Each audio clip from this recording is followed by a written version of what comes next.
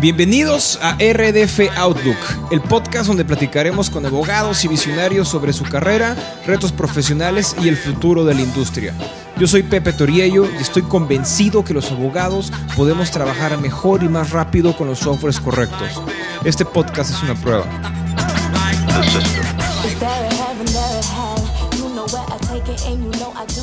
Antes de empezar este episodio, quiero pedirte un gran favor. Si te han gustado todas las entrevistas que hemos hecho, por favor, danos follow en Spotify o en Apple Podcast y recomiéndanos con tus amigos. Esto nos va a ayudar muchísimo para poder seguir produciendo contenido.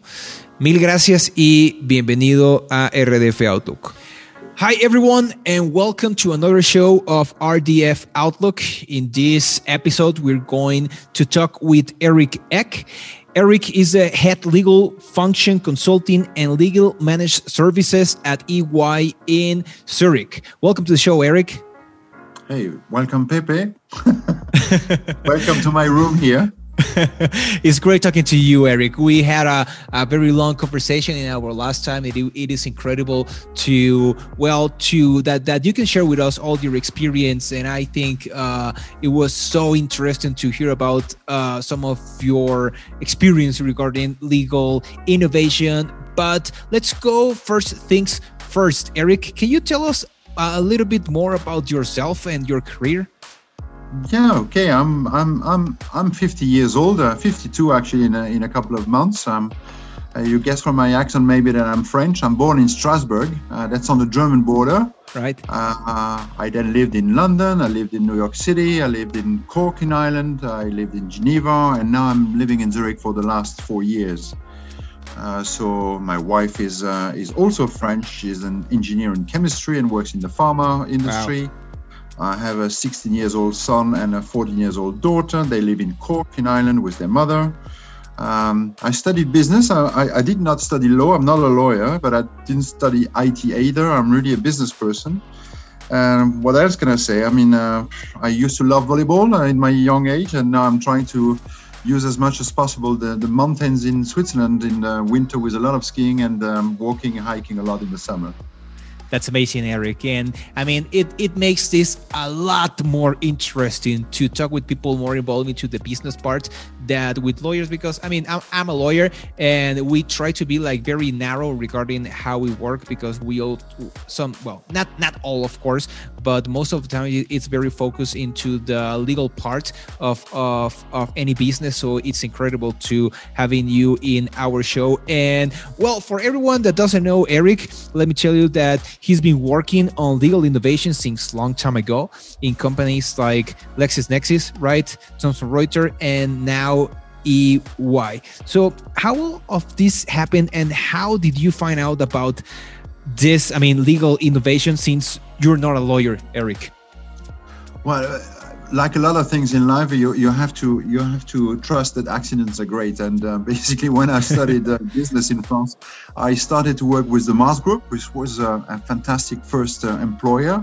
I then worked on some first tech pre-internet electronic data transfer in the printing industry, and then I also worked in the first digital imaging in the radiology industry, and that was all happening in France. And when I was talking about an accident, I just met somebody in Prague that was living in London, and that took me to London. It was love that took me to London, basically. And when I arrived in London, I found a job at LexisNexis. I actually started at LexisNexis Martindale-Hubbell.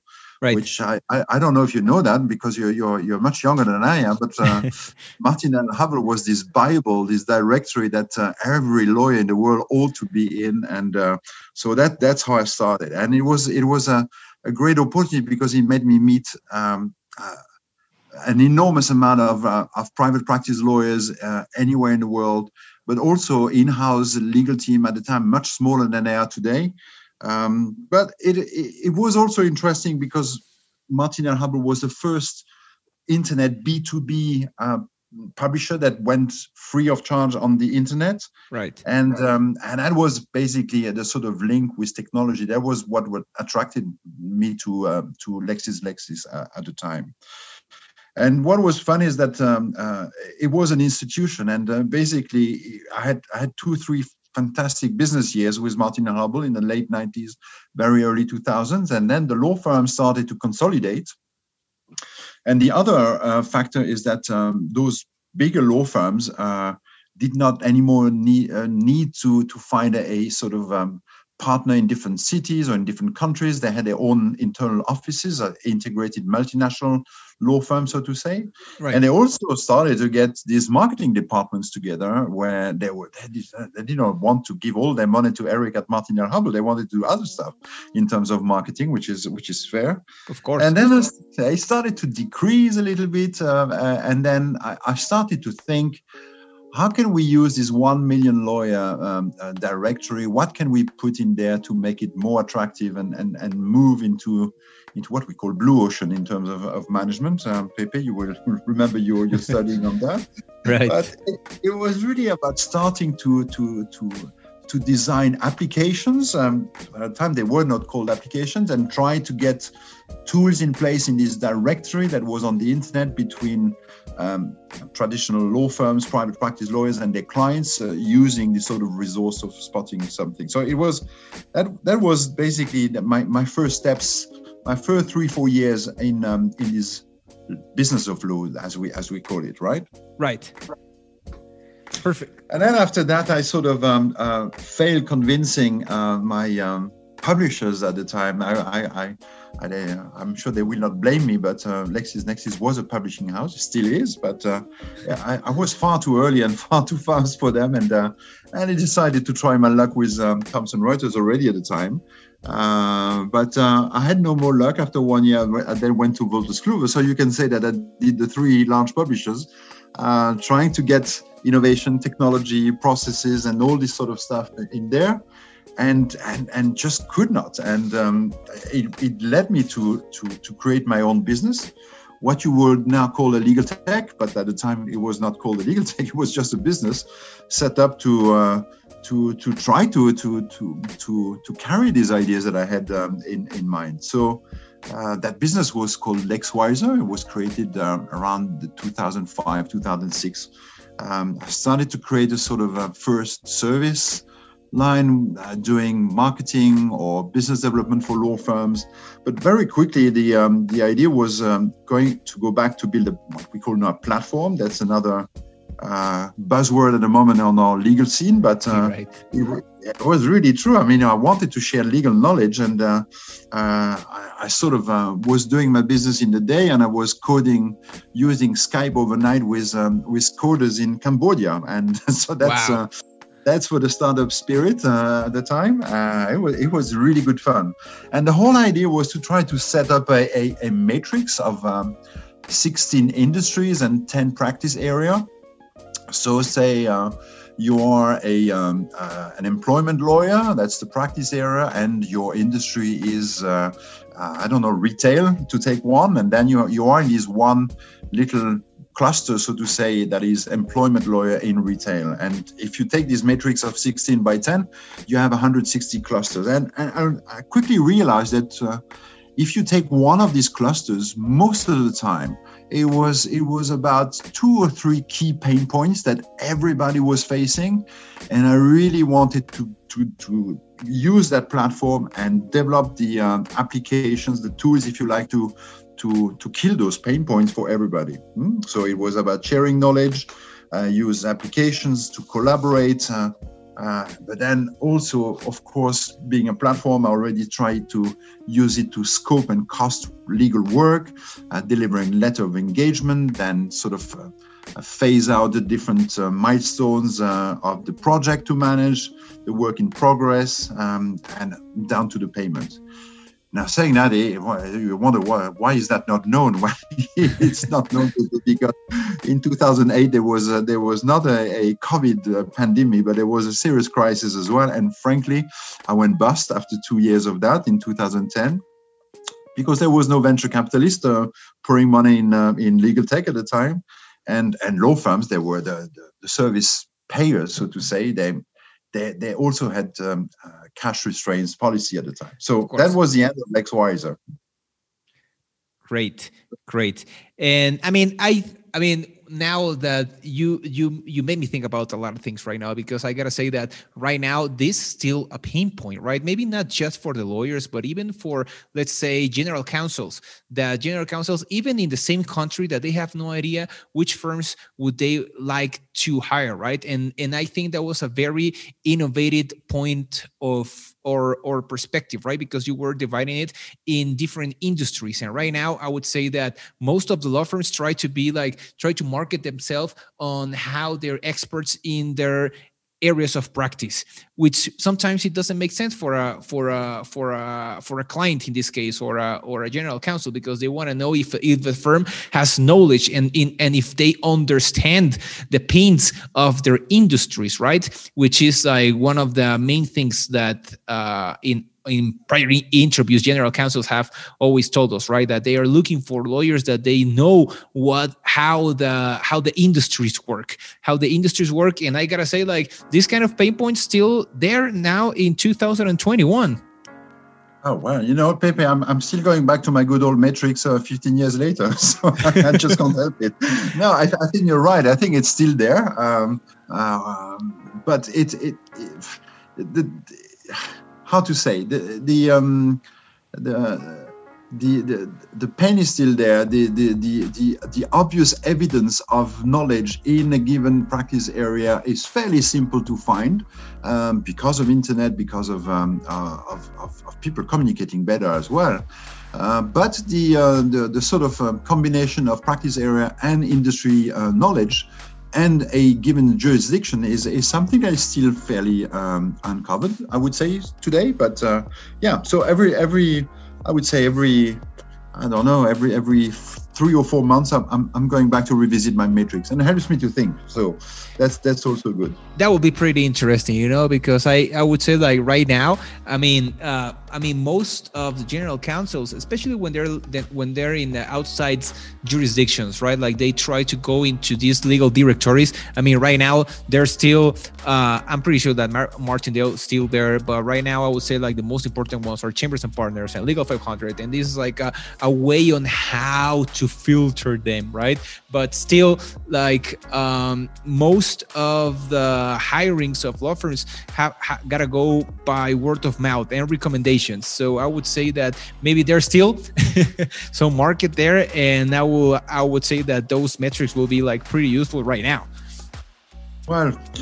In any case, it was time to close down at some stage, because you can only go as far as it's possible, and it has costed me well more than I could afford anyway. But that's part of the journey, and I'm absolutely not regretful on the thing. But It's maybe great. one day I will get it out again. But yeah, so then turning the page, again, accidents in life are happening. I remember that part of the LexWise experimentation was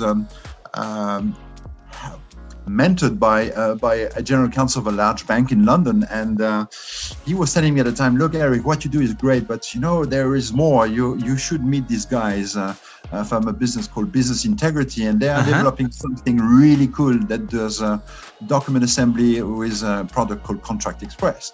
And so here, I remember vividly as we speak, we were sitting in this general counsel office, and you put two startuppers in the same room.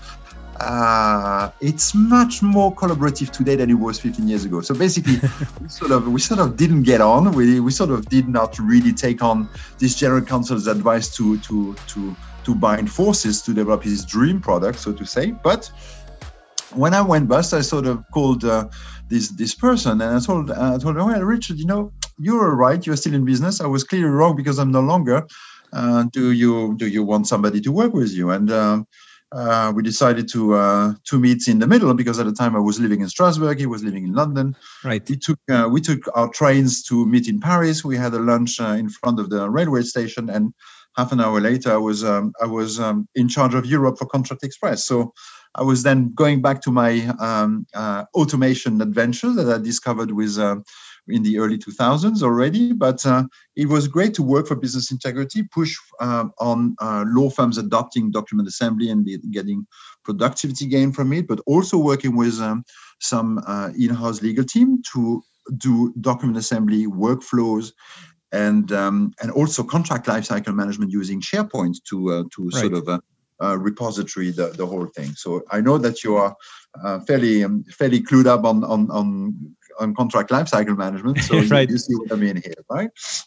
Yeah, of course. I mean, there's a lot. I mean, there's a lot of statistics right now, right? And especially you can even search in Google how much the term or the keyword legal tech have been growing in the during the last year right now, because I mean, with the COVID and everything, everybody has to go digital, or it will be like very hard to stay competitive. And I mean, this been growing a lot, and I think there's a huge market out there, because I mean, in my experience, at least here in Latin America and Mexico, and I'm pretty sure that maybe in fairly most part of the world, like lawyers are still using like the same tools since Windows 95, right? They only work with Microsoft Word, with email and track changes, and maybe SharePoints and some other software like cloud storage and everything. But there's a lot of tools, and I'm pretty impressed that since long time ago you were aware about this, and you knew that there were a lot of things that could be automated, because I mean, there's a lot of work that can be automated, because it's a lot of paperwork, and it's a lot of work and time that can be done by a machine. And just going back about the legal tech and this new term that is this buzzword that is going all around, what would you say are your predictions for 2021 regarding legal tech in the industry?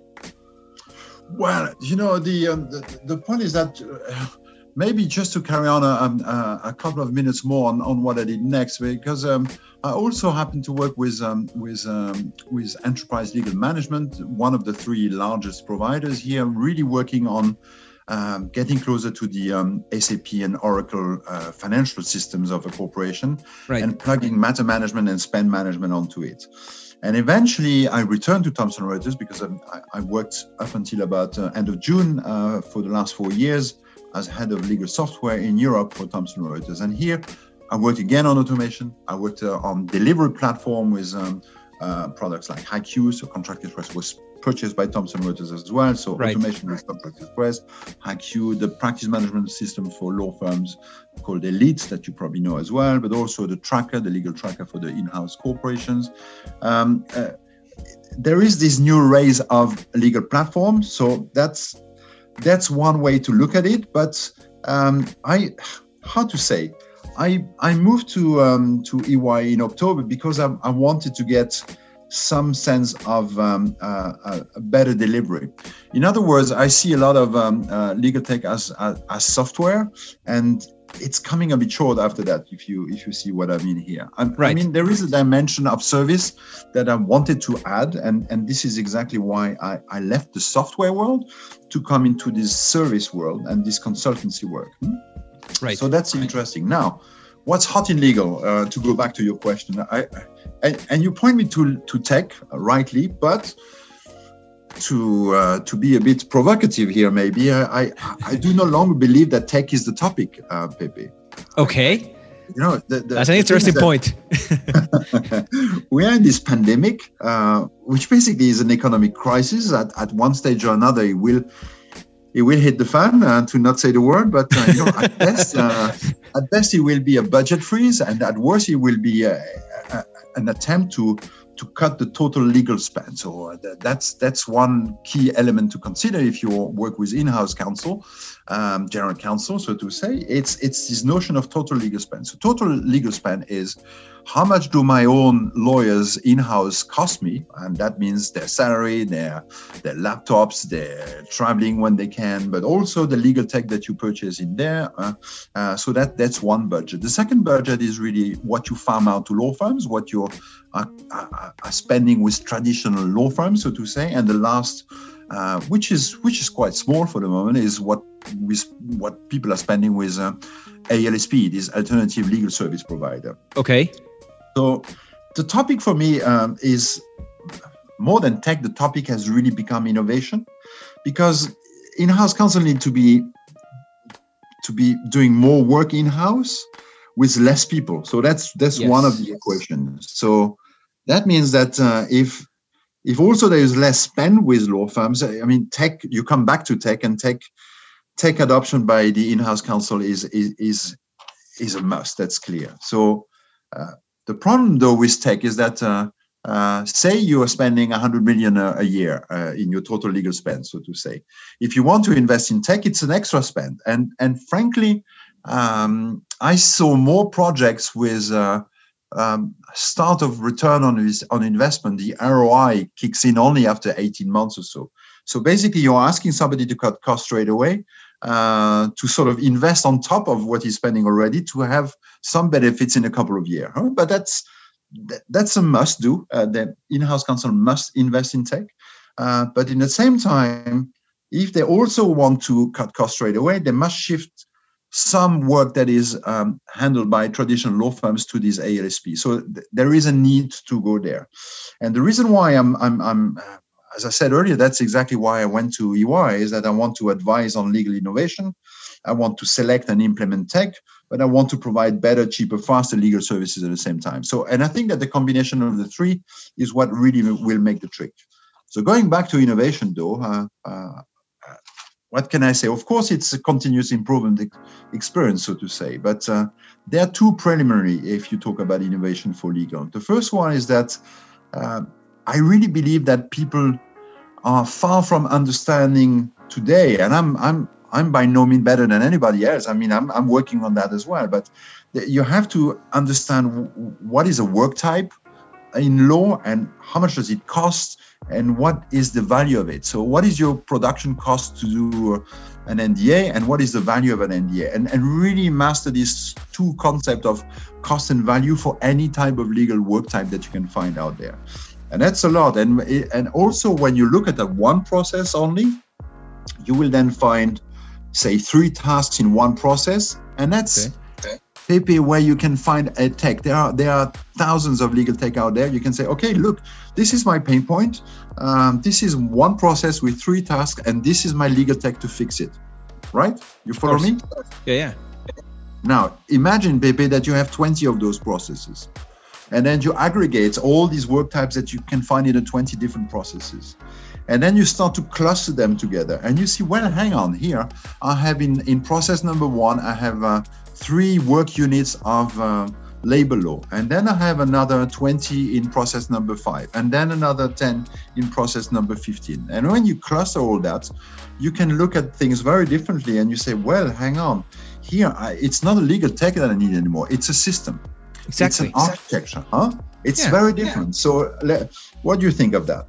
I think, it makes a lot of sense right now, especially like what I've seen right now in some universities that they're implementing some courses in service design thinking, right? Because you gotta think about your service as a process. It's not something like, well, maybe a lot of firms or a lot of legal teams, they only think like, okay, so this is what pending tasks that we have to do for this client or for this company. But the thing is, like, in order to achieve those tasks or in order to complete those tasks, there's a whole process, and you gotta be very detailed on which are the resources that you need to invest in order to complete those tasks. And if you don't have that map in your head, you will have no idea what are the things that you want to automate. And if you don't know what things do you want to automate, it's very hard to know which kind of tech do you need, right? Because maybe legal tech and a lot of things,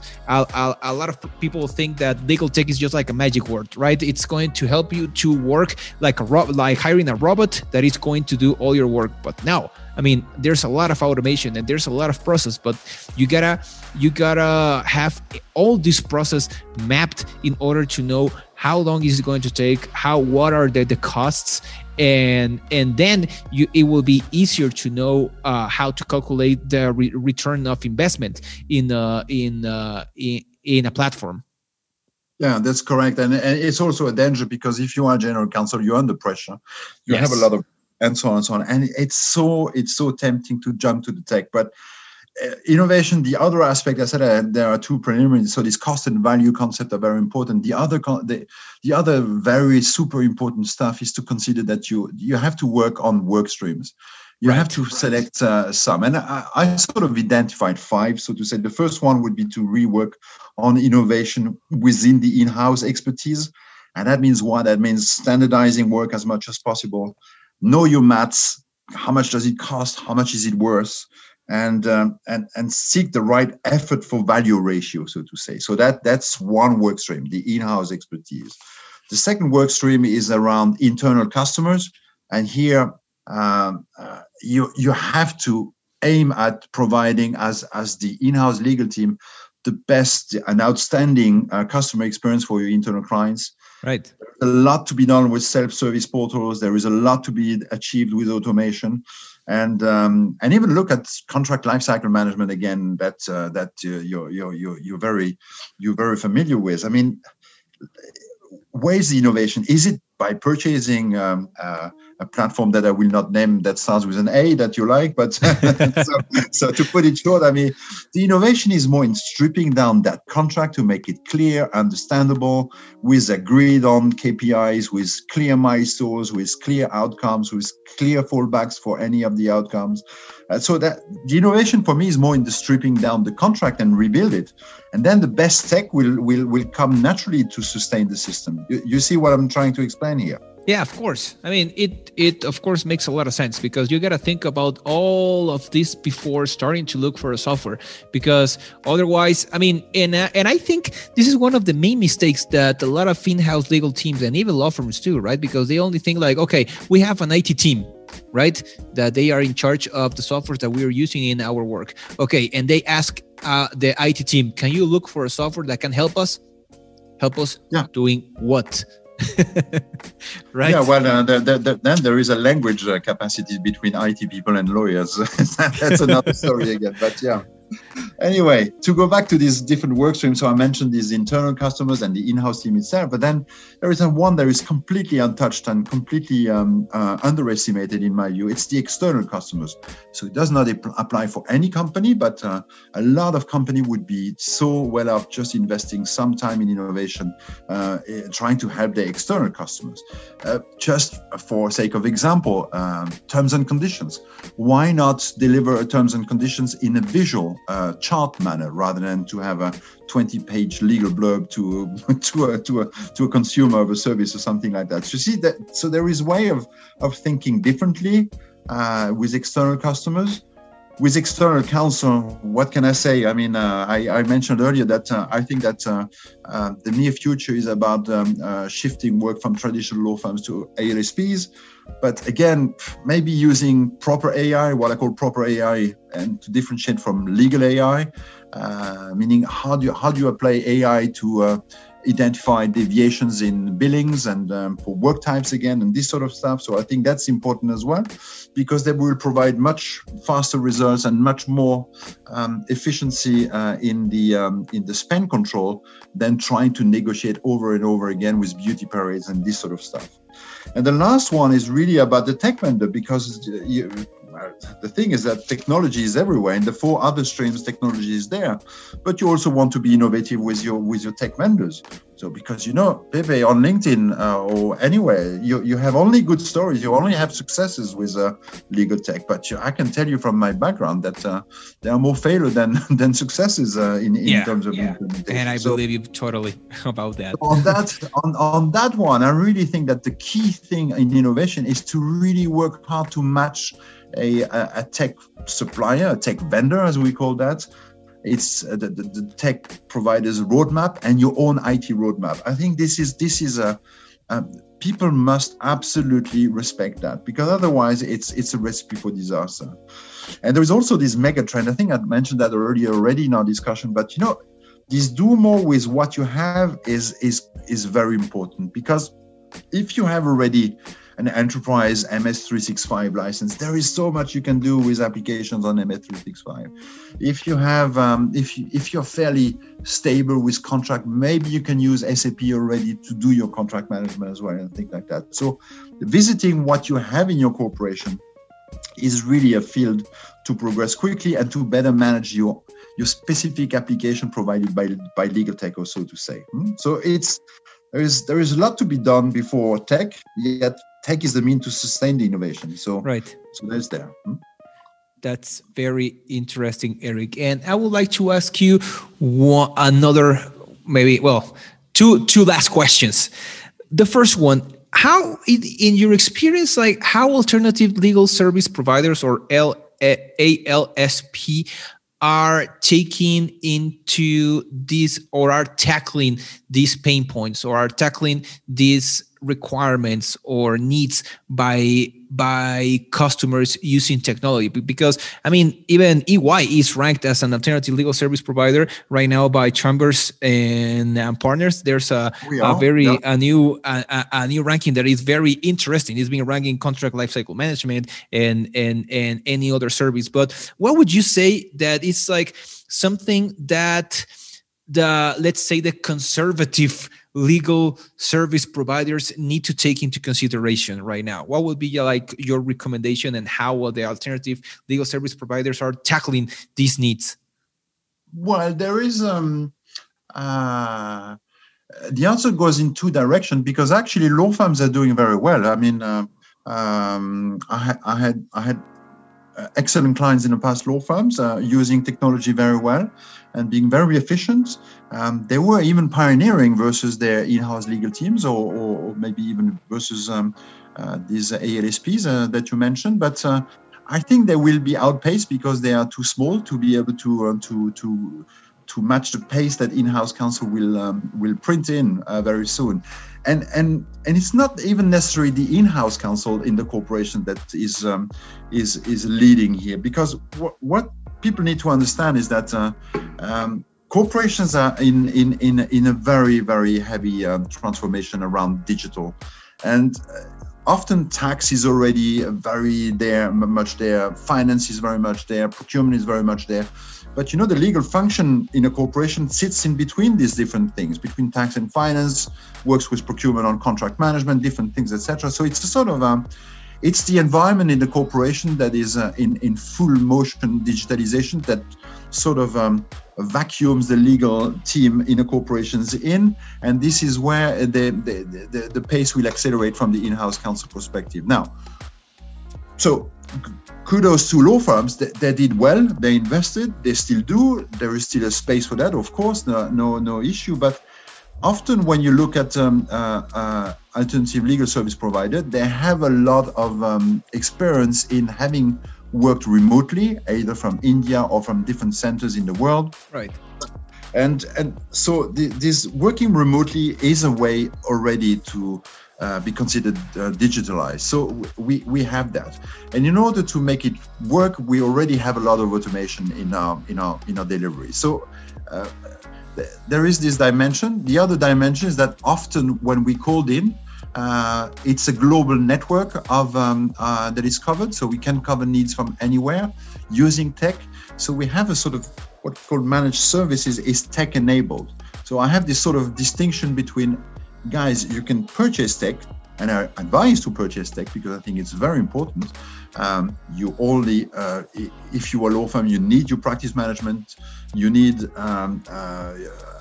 your billing systems in place.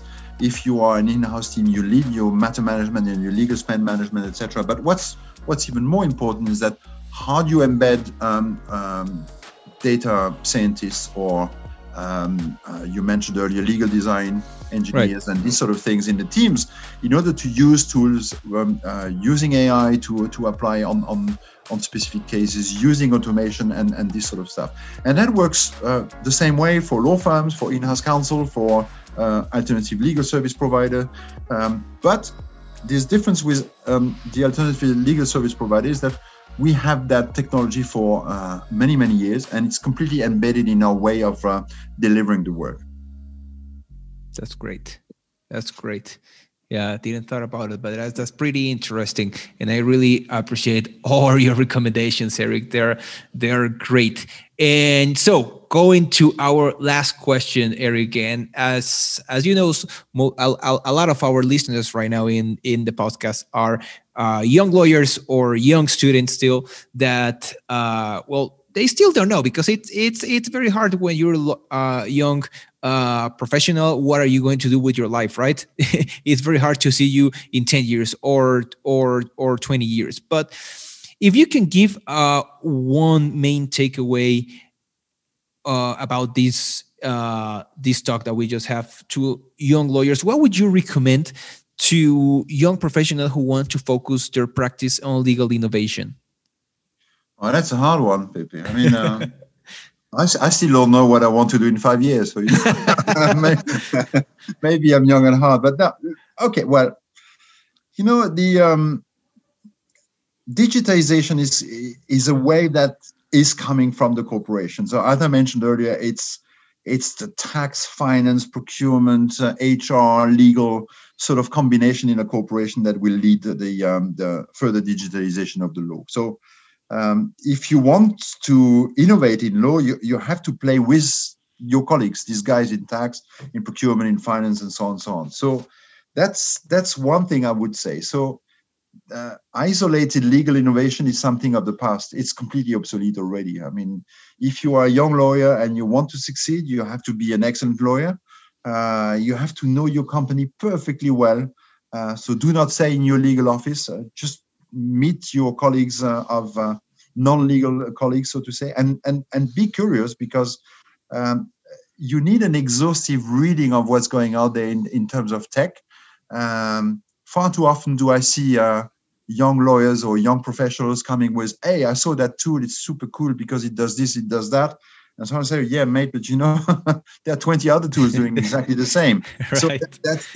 So that's super important, to have the curiosity to discover things, but to also read the landscape and see how you can do that differently. And I don't want to sound like a good old granddad here at 50 plus, but if you want to succeed in a corporation or in a law firm, because it's about the same. If you think about from a young lawyer's perspective, you really have to find your matching culture. But today, you want to find a corporation or a law firm that allows us for autonomy, for you to discover things, to be innovative, to be to have the right to fail and to progress. You have to find a culture that gives you time for mastery, really playing your games again and again and again and again, to the point that you feel that you have achieved and you're on top of things. I think it's super important. And the last point is purpose, which is not always an easy one in business law. It's much more in litigation or other type of laws, but the purpose of what you're doing is super important. And so that's completely irrelevant being a lawyer, a young lawyer or not, but I think it's super important. What I would like to say is that I know you love tech, I love tech. We have plenty loving tech applied to law because I think when we first spoke, I told you that I did not much like the term of legal tech, but I much prefer tech for law, because for me, tech for law means something. Legal tech, why not? But what I'm saying is that when I see a speculative bubble in two folds as well on the market at the moment. Firstly, when I see the money that is invested in legal tech startups, one has to realize that it's often more money than an established tech for law business that is in place on the market for 15 years. The money poured by VCs on these new startups is more than the turnover after 15 years. So there is something wrong there. And so it is speculative. And the number of people as well advising on tech, well, I don't know. I felt very lonely 15 years ago, and all of a sudden they're all over the place. So there is something that I would like to advise young lawyers, that don't run for the Graal, so to say. It doesn't exist, but working for a tech company providing services to people practicing law is attractive and it's interesting. But don't look at the client list of a legal tech or of a tech for law. Look at customer acquisition costs. Look at the net promoter score. look at lifetime value. These are real metrics that everybody should look at, whether you want to join as an employee or you want to purchase a tech or this sort of thing. So it's about time that we stop just name dropping and moving like followers of other followers, so to say. Right.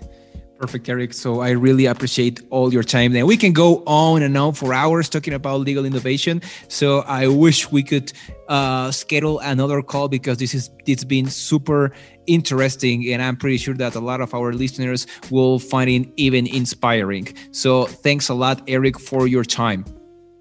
Thank you, Pepe, for inviting me, and I look forward for a real one, face-to-face with a camera one day in the future when all this COVID thing is over, right? And a couple of beers.